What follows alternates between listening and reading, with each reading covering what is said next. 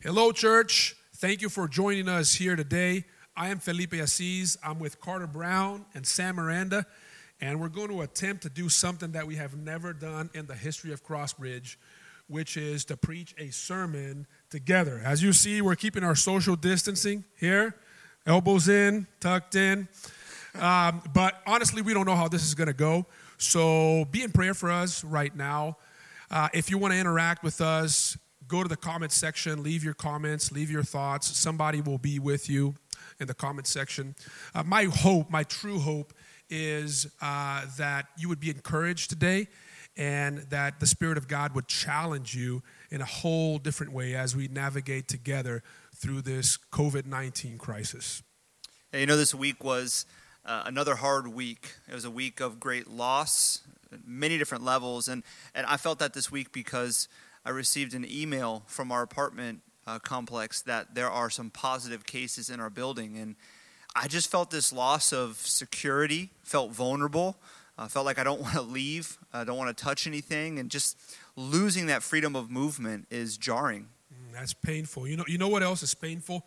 The people that we know. I'm getting text messages, phone calls now. People saying, Pastor, I lost my job. People saying, hey, I lost a lot of volume of work, and that's affecting my income. Man, never in this country's history have we seen the economy stop the way that it has right now. I mean, unemployment is at a record high. It's just so heartbreaking to see what's happening in the economy and in people's lives, Let me ask y'all a question. How your marriage is doing? That's a great question. Because I thought I had a strong marriage, and I do. I mean, we've been married 23 years, but being quarantined for about 2 or 3 weeks, I read something online, a phrase the other day, quarantine quarrels. That's what we're doing. We're just kind of fighting over the dumbest things, and so... Because you can't run from your spouse. No, you can't. They're with you 24/7. There's hide. No escape. You could hide your wife and your kids, but you can't hide from your wife and your kids when you're quarantined. Right. So you can't quarantine in quarantine. So my heart is that, man, we pray for marriages that are struggling right now. We pray for parents who got to wake up tomorrow morning, and guess what? You got to homeschool your kids on Zoom or Google Hangouts or whatever they're using. And people who are single and experiencing loss and just loneliness. And here's the thing. If we focus on things that we lose, it's only going to produce more anxiety, more grief, more restlessness. And so what I'd like for us to focus on is what we have in Jesus. Because the more we focus on what we have in Jesus, doesn't matter what crisis comes our way, we're not going to lose what we have in our Lord and Savior. And so you guys ready to get into it? Let's do it. I want to get into the text. We're going to be reading from John 14, the Gospel according to John. If you have your Bibles, John 14, verses 1 through 14. This is what God's Word says to us this morning. Let not your hearts be troubled. Believe in God. Believe also in me. In my Father's house are many rooms. If it were not so, would I have told you that I go prepare a place for you? And if I go and prepare a place for you, I will come again, and I will take you to myself, that where I am, you may be also. And you know the way to where I'm going. Thomas said to him, Lord, we don't know where you're going. How can we know the way? Jesus said to him, I am the way, and the truth, and the life. No one comes to the Father except through me. If you had known me, you would have known my Father also. From now on, you do know him and have seen him. So Philip says to him, Lord, show us the Father, and it is enough for us. Jesus said to him, have I been with you so long, and you still do not know me, Philip? Whoever has seen me has seen the Father. How can you say, show us the Father? Do you not believe that I am in the Father, and the Father is in me? The words that I say to you, I do not speak on my own authority, but the Father who dwells in me does his works. Believe me that I am in the Father, and the Father is in me, or else believe on account of the works themselves.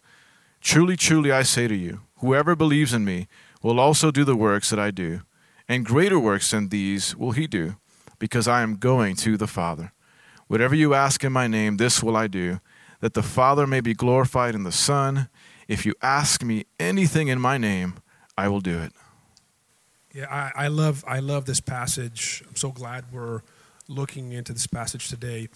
This exchange that Jesus has with the disciples comes in the heels of what he said to his disciples in chapter 13, which is that he was about to leave them. He was talking about his imminent death, and obviously the disciples are anxious and they're confused. And, in verse 36, for instance, of chapter 13, Peter asked Jesus, where are you going? And he says, where I'm going, you can't come. And that's why chapter 14 starts with Jesus saying, let not your hearts be troubled. What a great way to start our time together with this verse. Let not your hearts be troubled. Jesus is saying to his disciples, look, there is going to be a time of pain. There's going to be a time of separation. I know that you don't understand that right now, but it's only because I am going to secure something better, something greater for you guys. And today, like you said, Sam, we want to focus on what we have in Christ, that which Christ has procured and secured for us, the better, the greater, Yeah, when I look at this passage, the first thing that I see is that we belong to Christ. Verse 2 is one that's so captivating. It stands out when you read the text. Verse 2 says, in my Father's house are many rooms. If it were not so, would I have told you that I go to prepare a place for you? The imagery of this verse really just kind of takes your imagination to Jesus as like a construction worker who is going to heaven and is building rooms or houses. In fact, the King James Version of the Greek word here, which is mone, it translates as mansions. And so you have this image of Jesus who will ascend and will go to heaven and will build mansions or rooms or dwelling places.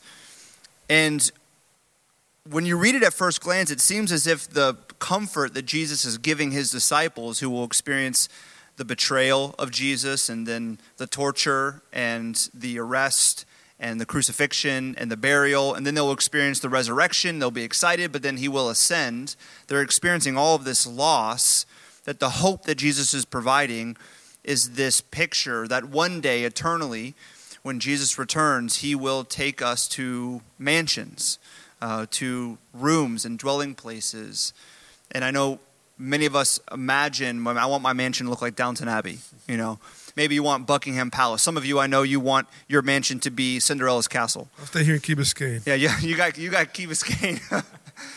But, I think the question that's really important is that in fact the comfort that Jesus is providing the disciples and us when we face times of great loss? It is true that we will dwell with God eternally in the new city, and it will in fact be a city with rooms, and I believe with mansions. But the comfort is even deeper, right? You read verse 3, and verse 3 says, and if I go and prepare a place for you, I will come again and will take you to myself, that where I am, you may be also. The emphasis that Jesus puts in this passage is not on a place. It's not on a mansion or a room. It is on a person. In fact, that word mone, which is translated as rooms or place, the verb form of that means to stay with or to dwell with. And so Jesus says here that I am taking you to dwell with me, to myself, so that where I am, you also will be. And verse 23 is the only other place in this entire New Testament where the word mone for room is used. And Jesus says this in the same passage, John 14, verse 23, if anyone loves me, he will keep my word, and my Father will love him and will come to him and make our mone, our home, with him. That if you love Jesus, the Father loves you because of what Jesus will do on the cross as he speaks to his disciples, because of what he secured through his resurrection. That what Jesus does, if you love him, the Father will love you, and Jesus and the Father and the Spirit will make their home, their dwelling place, their room with you. See, the comfort that Jesus is providing us and his disciples in times of great loss is not that we hold on to a room or a mansion or a castle that one day we will inhabit eternally. It's that now, in this moment, we belong to the family of God, that we belong to Christ, that if we love Jesus through faith, because of what he has done on the cross, because of the great loss that he suffered on the cross, even in times of great loss, we can know that God, the Father, the Son, and the Spirit makes his dwelling with us, that he's here, that he's imminent, that he is near. And I know many of us feel like we don't deserve that we don't earn a place with God, that there's no way that we could possibly ever warrant such a relationship with God where he dwells with us. And I love the emphasis that Jesus is preparing many rooms. It's not a few rooms, it's many rooms, and all people are invited in through faith in Jesus, through loving Jesus. God the Father, Son, and Spirit makes his dwelling with us. And so though we may be sheltered in place, though we may feel alone and feel loss, the God of peace has made his place with us. Because of what Jesus has suffered on the cross and his great loss, even in our loss, we are not alone. God is with us, and we belong to Christ. What a great hope to hold on to. Yeah, I love that, Carter. Basically, Jesus becomes the room, or our room in the Father's house. Not only do we belong, but we got a future. We got something to look forward to. We got a future to envision. I remember when I was a boy, I run a lot with my dad at the park. He used to take me. He used to sign up for these races, these 5Ks, these 10Ks. A lot of people are doing exercise nowadays, throwing it up on challenges on Instagram. And I would beg him, Dad, let me run with you. And he's like, no, you're not old enough. You can't run. And so one day I got old enough. And so we signed up for this race, and I was nervous. I was scared. Thousands of people there. And he says to me, he says, son, listen, you got to stay by my side, okay? When the gun goes off and the crowd starts, you got to stay with me. I was like, okay, Dad, okay. And so he said, listen, if we separate, you got to keep running, okay? Just keep running. I'm going to find a way to reconnect with you. And I was like, okay. So the race starts, and guess what happens?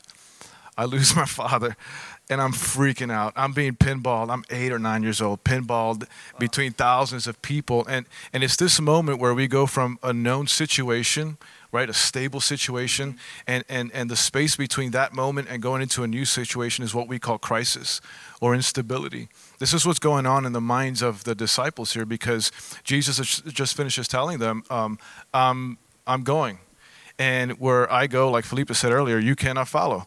And to make things even more interesting, he says to them, and by the way, you're not even going to make it through the night without me. And so when they heard these words, they were troubled. They were troubled in their hearts. They were nervous. They were anxious, mainly because even though they knew this guy for 3 years, they weren't sure to how well they knew him. They were unsure to how real and how lasting their relationship with him was. And this is who we are for the most part. We're troubled people. Even in our best efforts, man, we're troubled from within. We're troubled from without. We're troubled in our marriages. We got trouble in our schools, in our work. We got trouble in our neighborhoods.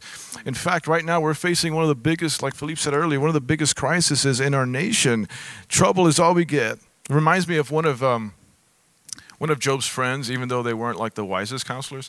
I think one of them got it right. I think one of them got it right. I wrote it down here. It says, in Job 5:7, he says, a man is born to trouble as the sparks fly upward. And most of what troubles us stems from either moral or spiritual or even straight up evil and corruption. A lot of those things we're seeing today on the media and the news. And in light of all that, how in the world are we supposed to follow this command or be obedient to this command in verse 1 when Jesus says, let not your hearts be troubled, when it seems like trouble is all we get every single day?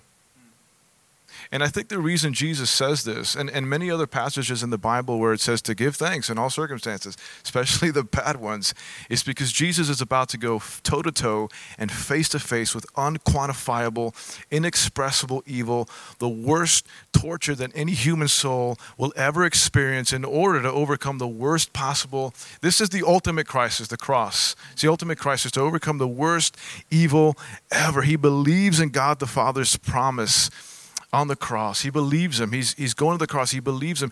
He believes the Father will exalt him at the proper time, at the proper moment, that at the sound of his name, every knee will bow, every tongue will confess that he is Lord for the glory of the Father. This is what he's envisioning. This future joy is what enables him to endure the cross. This future joy is what enables him to give thanks as he was being crucified, as he was being brought before to be killed. What are we focusing on? That's the question I was asking myself as I was preparing this talk. Because listen, troubled hearts carry heavy burdens. I was looking online the other day, and a lot of people are facing, like you said, a lot of burdens. Online the other day, I got a friend who's in New York, whose job, he's a massage therapist, he's got a business, whose job requires him to be socially and intimately close to people. What does he do? You know, people are burdened. They're worried about their jobs. They're worried about their finances. Maybe they're worried about what tomorrow's going to bring. And like Thomas, they're asking, God, what are you doing? Where are you going? What are you up to? Maybe they're burdened because, I don't know, you couldn't catch a break, right? And last month you caught a break, and guess what?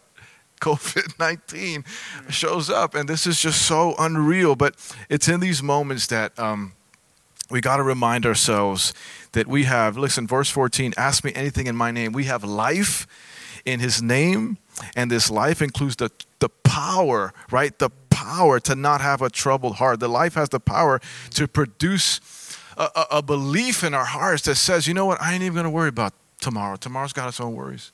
A belief that comes out and says, you know what, I'm not even going to worry about what I'm going to wear, what I'm going to eat, what I'm going to drink. The Father knows exactly what I need. A belief that comes out and produces us to say, you know what, even though I walk through the valley of death, I know that the Good Shepherd is right there with me to counsel me, to guide me, to lead me. I don't have to be nervous when trouble comes. This is what the disciples were troubled and nervous about. They're about to lose Jesus. They're about to lose their best friend. They're about to lose someone they loved. And they were nervous. They were completely helpless and alone. And this is where people find themselves now, sheltered and helpless and alone. And we'd be lying if we told people, now, hey, listen, we know how this is going to work out. I don't know how this is going to work out. But I know who's going to get us there. I know exactly who's going to get us there. Jesus is always doing this to us. He's moving his disciples, us, right? He's doing this in the text. He's moving his disciples from trouble to trusting, from trouble to trusting. And what gives us hope in the midst of crisis and the burden that we experience when these troubles come, when these trials come, when these experiences, not in knowing how it's all going to work out. I just want to know how it's going to turn out tomorrow, God. That's not what's going to let us trust God more. It's in knowing who is going to work all things out for our good. And that's what John's gospel is trying to produce in our hearts. It's trying to produce a belief and a freedom from the expectation in knowing how this is going to work out in life, and being obedient and trusting in God in the who. Obedience is our job. The outcome is God's. And so going back to the race, and to finish the story. So eventually I catch up to my father, and I knew it was my father from a distance because he's wearing these bright orange polyester shorts that he probably still owns, right? And he's got this nerdy dodgeball headband that he's probably framed in his house somewhere, right? And I catch up to him, and the minute I catch up to him, he looks down and he smiles. And listen, that day I knew that I was the beloved of my father, that my father loved me. Because watch this, I watched my father run, I watched him train all my life, my short life, 8, 9 years old, right? I knew there was no way I would have caught up to him on race day, that I would have caught up to my father had he not noticed I was missing and not developed a plan and slowed down enough for me to catch up with him. We are the beloved of God, and that's so important for us to know, because that day, not a trophy, not a cheap medal, not a ribbon, not coming home looking like Forrest Gump, talking about sharing my mom. Oh, honey, I got a better time this race than I did. No, that day I was my father's prize. And that's so important for us to know that we are the beloved children of God, that God loves us, that God is with us, that God is not going to leave us. And here's why that's important, because we don't know what tomorrow's going to look like, or next week. Some reports are saying that the peak is going to happen in May. I don't know what's going to happen. But here's what we know. If we don't know that God loves us, when these struggles come, and when these battles come, and when these new devils on different levels and new evils and struggles, when they come, it's going to feel like we've been rejected. It's going to feel like a cold-heartedness has overwhelmed us. It's going to feel like God has left us in the middle of 1,000 problems. But God is with us. The only way to have courage in crisis, courage in the crisis, is believing that our Heavenly Father has developed a plan. He's developed a strategy that when trouble rises in our hearts, we can look at the end of the movie, we can look at the end of the story, at the end of the race, and know that the destination, by the way, the destination for which we've been saved, right, is so much better and so much greater than any trouble or that any crisis that we'll ever face on this earth. Yeah, that's great. And you know what? That's what gives us purpose. Yeah. It brings us a sense of purpose. You know, Jesus here in the passage in verse 6, which is the central verse of the passage, not only does he say, I am the way, and we've talked about how he is the way back to the Father, where we get that sense of belonging. He is the way as in he is the one that has secured us a future. You know, he is journeying with us towards this better future that you've talked about, Sam. But he also says that I am the truth and the life. And I'd like us to think a little bit about what truth and life means in the context of the purpose that we find in him because of who he is. You know, first truth, there's a lot of noise in this crisis. There's a lot of things out there that are not true. You know, you've probably heard some conspiracy theories. There's some people saying that this is orchestrated by a global government for purposes of controlling the population or the amount of people in the planet, and that's crazy. Now we also know that there are things that are true, but they're only true in the moment, right? So we know that there's a virus that's spreading really fast. That's true. That's true in the moment. It's a deadly virus. It kills. There are people dying. That's true. It's true in the moment. That there's a serious global economic crisis going on. It's true, and it's true in the moment. But it may not be true a year from now or 2 years from now or, you know, if we're a little bit more optimistic, 2 months from now.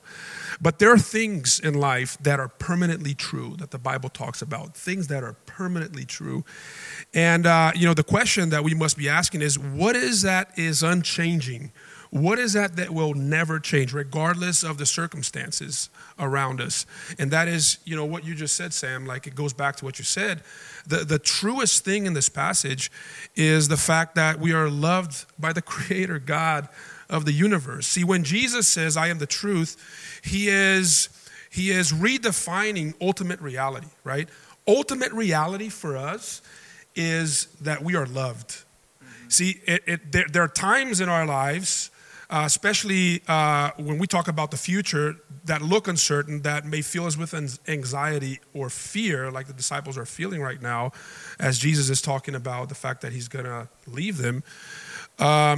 It's natural. It's natural to feel that way. It's natural to be anxious in the context of uncertainty.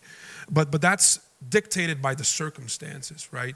We should not be dictated, or our life should not be lived just in light of the circumstances, but on that which is permanent, on that which is stable, on that which is eternal, and that is that we are loved by the Creator God of the universe.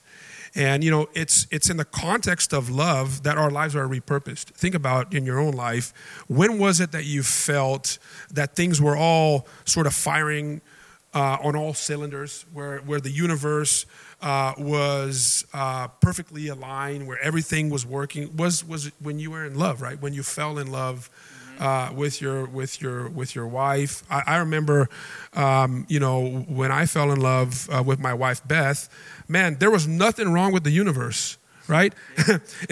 and everything that I did, whether I was buying clothes or I was managing the money in my bank account, it was informed. It was influenced by that relationship that had redefined my life. See, our lives are repurposed, are redefined by love. Some of you love your children. Everything has been rearranged. Everything has been redefined because of that relationship. And that's the truest thing about us. The truest thing about us in the midst of this crisis, is that we are loved, like you said, Sam, by the Creator God of the universe. And that's what gives us life. That's what Jesus says. That's how it's all connected, the way and the truth and the life. There's two words in the Greek used for life. There's the word bios, which is, biological life, where we get that the word biology from. And then there is the word Zoe, And I actually have a daughter named Zoe. But the word Zoe in Greek, which is the word that appears here in the text for life, is a word that can be translated as life as abundance. Your cup is always full. There is a sense that you are now living life to the fullest. This is the idea here in the text. And, the connection when you put both things together, that is that, we find purpose, right, in his love. See, our lives are now redefined. They're filled up. We start to live big lives based on the truth that we are loved by the Creator God of the universe. And you know what that means is that when you truly understand that, the purpose for your life becomes, I'm going to live my life for him, right? Because I have been loved. I have been repurposed. And so there's no other way. There's no other way when you understand this than to live your life for Jesus. And so here's the word of hope for all of us here today, and that is that even in a crisis such as this, there's still hope to find purpose. See, there's still hope to find purpose. And the way we find purpose is reminding ourselves that, obviously we live in a broken world. We are not immune to pain and suffering. By the way, Jesus was not immune to pain and suffering. He's talking here about his imminent pain and his imminent suffering. But it's through his pain and his suffering that we are reassured of his love. We have something that the disciples didn't have at that time when they were having this conversation with Jesus, which is the cross. See, Jesus uses suffering. He enters suffering to give us the ultimate proof and assurance and affirmation that, man, we are loved by the Creator God of the universe. And when you find this truth, man, you begin to live for him. And so I was thinking, how can that shape and affect the way in which we are living our lives right now in the middle of this pandemic? Number one, I believe that if you truly believe that you are loved by the Creator God of the universe, then there's purpose in what we're going through right now. And that God is teaching you in this very moment. And so I'm always asking myself every day when I wake up since this crisis started, is like, God, what are you trying to teach me? You love me. You're putting me in this place of leading people through this crisis. What are you teaching me about yourself? What do you want me to learn? Because I want to live my life for you, and I want to learn from you. And then secondly, that, if your purpose is to live your life for him now, because you understand how much you've been loved by him, you know that he wants to use you in the middle of the crisis. Not only is he speaking to you, but he has a very clear purpose. He wants to use you in the middle of this crisis. And so the challenge, I think, for all of us is to make ourselves available. God, how do you want to use me during this crisis? How do you want to use me to serve people? There are going to be, church, amazing opportunities in front of you. There are already amazing opportunities for you to love and to serve and to encourage people. There are going to be more, even more. Are you available? Are you willing to be disrupted so that you'd be used to love and to serve people? There's also opportunities to exploit people. There's a lot of people that are exploiting others.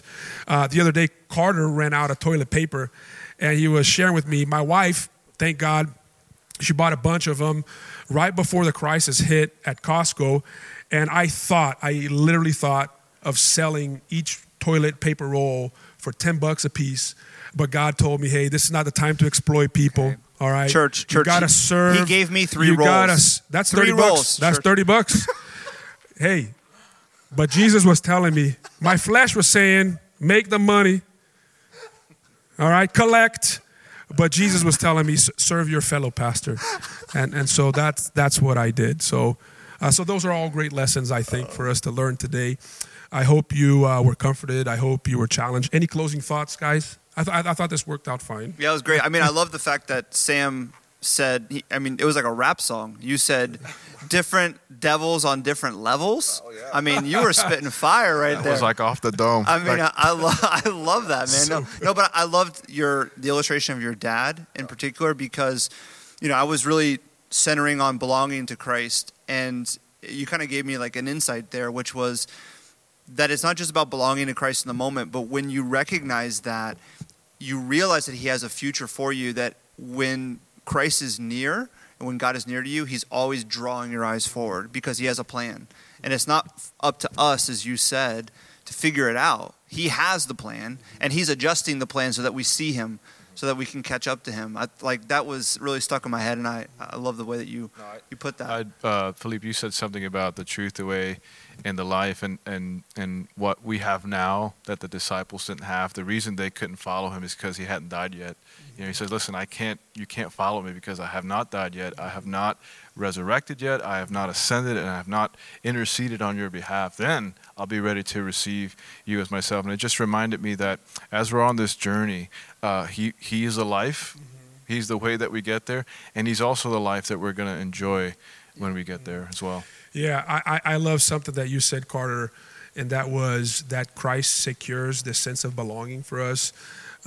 Even as you shared about people in your building being diagnosed with the virus, which means more isolation. And I'm thinking even in the context of Brickell, right?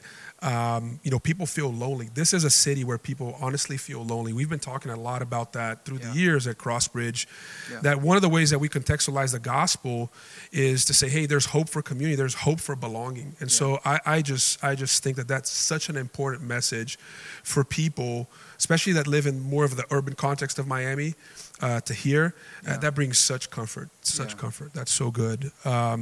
Thank you, guys. Thank you for joining me. This was fun. We might try that again. I want to hear your opinions, your feedback. Let us know in the comments. Yeah, we may do that again. Be nice. Sam, would you mind closing us in prayer? Yeah. Thank you. If you guys out there, sorry, I had a mic down, but you can close your eyes and in an act of unity and let us pray. Jesus, during your earthly ministry, you showed your power, you cared for people, you healed people of all ages, of all stations in life, Lord, from physical, mental, and spiritual ailments.